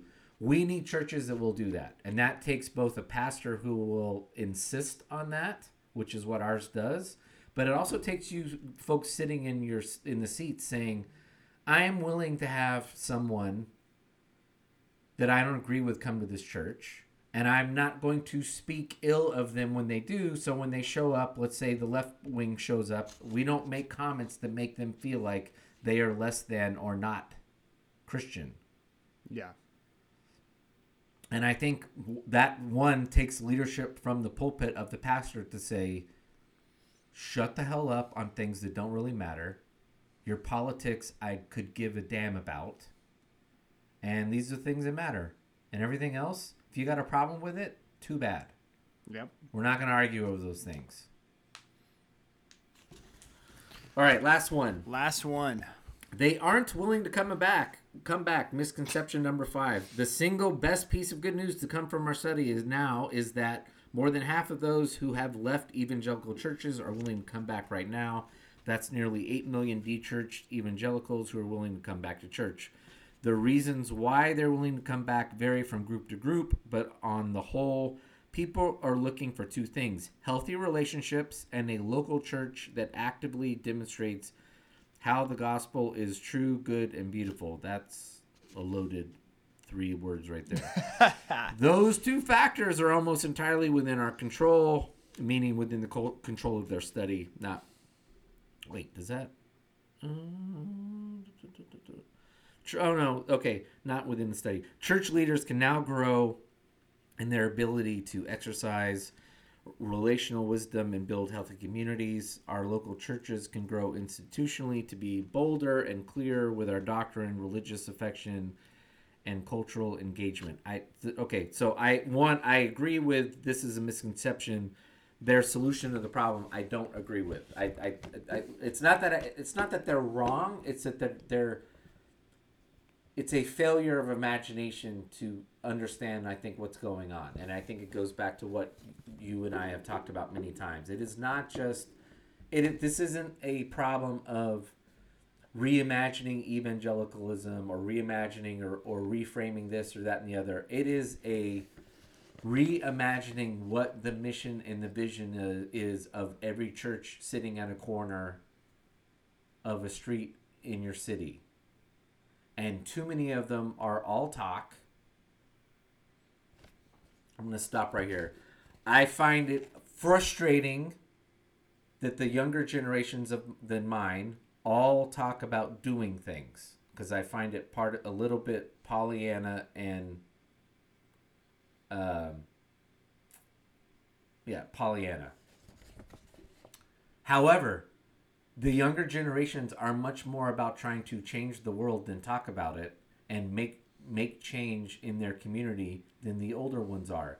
And if you want to attract them, stop talking on Sundays and do shit. Yeah. And that's hard to do when you got a $10 million building that you still have to pay off, or it's been paid off, but you still got to fill it because the old timers still, no, how about we're going to do one Sunday, maybe not, let's not get all crazy here once a month, but every quarter, we're going to meet here on a Sunday. We're all going to show up at the parking lot. We're going to park our cars.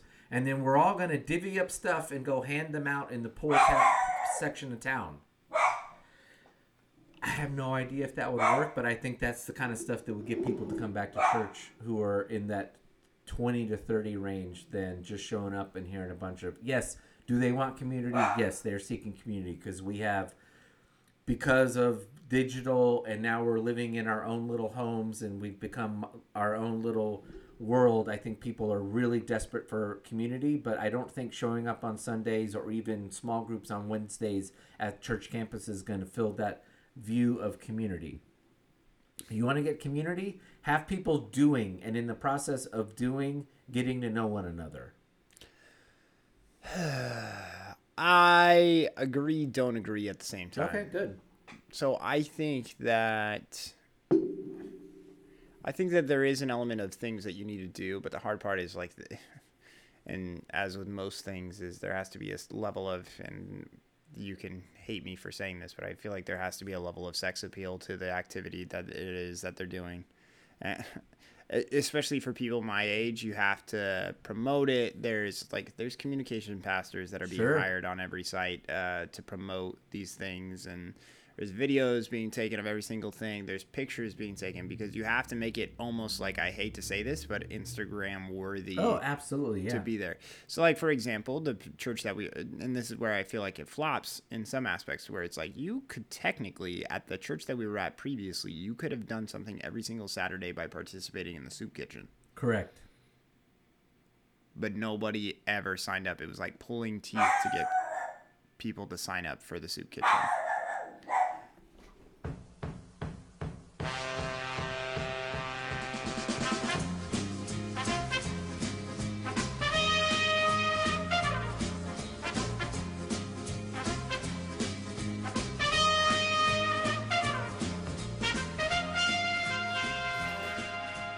Yeah, so like I'm saying, there's a certain level of sex appeal that needs to happen in order for people my age to get involved, in my opinion. I think that there is something that's good to say, that although I feel like it's still very surface level, where there's this idea that people aren't willing to come back. I do think that is a misconception. I think that if you ask most people, they're like, oh yeah, I am. But I think this goes back to kind of what we were talking about before, where I think that they want to go to church because they feel like it is something that they're supposed to do. You know what? That is a great point. That is a phenomenal point. And so we're, this is early October, a year out from the election. Donald Trump is killing it in the polls. But there's a lot of people saying, like, yeah, it's a soft, though, because everyone's just like, pollster calls up and you say, yeah, I'm going to vote for Donald Trump. But people they're not.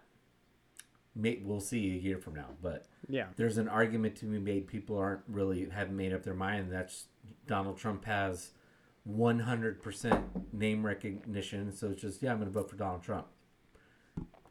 Perfect. This is that. This is, do you think you're going to go back to church? Who's going to say no? Never. I'm not going to go back to church. Yes, I believe in Jesus. I believe in all this, that, and the other. But you're asking me if I'm going to go back to church? No. Yeah, no. So is this it's the Bradley effect, which is people lying to their pollster? Well, the only person that's going to sit there and say that no is the people from the misconception number one that have been actually hurt by the church. Those are the people that are going to sit there and say no. Well, yeah, that's a great point. So I don't know how legit it is with, again, I think that all those misconceptions about, this, that, and the other, and they said that, moving, and again, it's that idea of it's not a priority for you. It's just not. And you need to be honest with yourself about it, where you're just like, yeah, I don't really feel like it's a priority. And then ask yourself, why is it not a priority? And make sure that you have good reasons. So like I've disclosed it a couple times on this podcast where it's like, and Tim, you disclosed it, where it's like, I go and I recharge and I feel better, and there's something to be said about it, that kind of stuff. I don't think you're fully on the whole thing of like, I cannot do without church, that kind of stuff. And even then, I don't even know if I can necessarily go without church. I still think that I need to go every once in a while, but even then, I don't even know if that stems from a biblical or spiritual place, or if that's something just I feel out of obligation that I need to do because of the social norm of going to church and how that is often equated with your spiritual health. If I go and I have a conversation with my mother-in-law, and she asks if you've been to church on Sunday, I feel terrible when I say that no, I haven't. But do I feel terrible about it any other time, especially when I'm having conversations with people that understand why it is that I just don't necessarily go and that kind of stuff? Right. Nope. But because there are people out there that believe that you're supposed to go to church every single Sunday, it's just kind of interesting. So kind of a weird psychological thing that I think happens to a lot of people. Well, so let's wrap it up with two thoughts that kind of go to the overall what this synopsis of this book and the study is saying. One, it's clear church is not sticky. It's lost its stickiness. And my guess is that stickiness started before COVID. And so too, when we have these civilizational events like COVID, they always expose things that are kind of bubbling up within society. And so, you know, COVID comes along and we all wake, and as Americans, we all find out, oh, damn, our supply chain all resides all in China and Southeast Asia. This is a really bad idea. Now we don't have parts to do things. And I think what COVID did was expose church as not being sticky. Yeah. And once people were sent home and literally told by their government, you cannot go to church, people were like, you know what? I didn't go, and I don't feel any worse for not going. Because we're either not providing purpose, like what I was talking about, or we're not providing true community. And it also just might be that this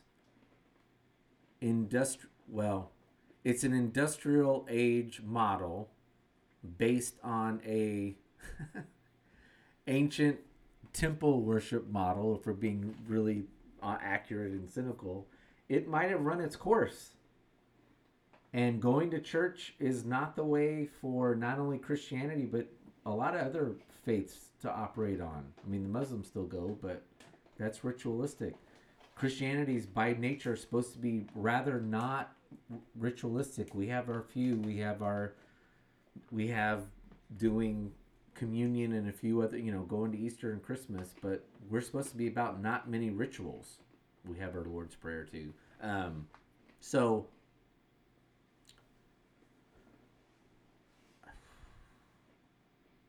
it seems, yeah. So all that, as we say every time we talk about this, the church is in the middle of profound reorganization, rethinking. I don't know what the answer is. Nobody knows the answer, but the answer is welcome to another podcast where Tim and Colton are making a claim for home church. But don't do home church. But don't do home church. Thank you for participating. If you want to tell us to go to hell for thinking that, feel free. I had Andy on last week, and once we were done recording, I realized I missed an opportunity to put him on the spot, put him on the hot seat, and say, "Why don't you and your family go to church?" But maybe we can get him on and have him explain. Yeah, we're here to shame you, Andy. Shame.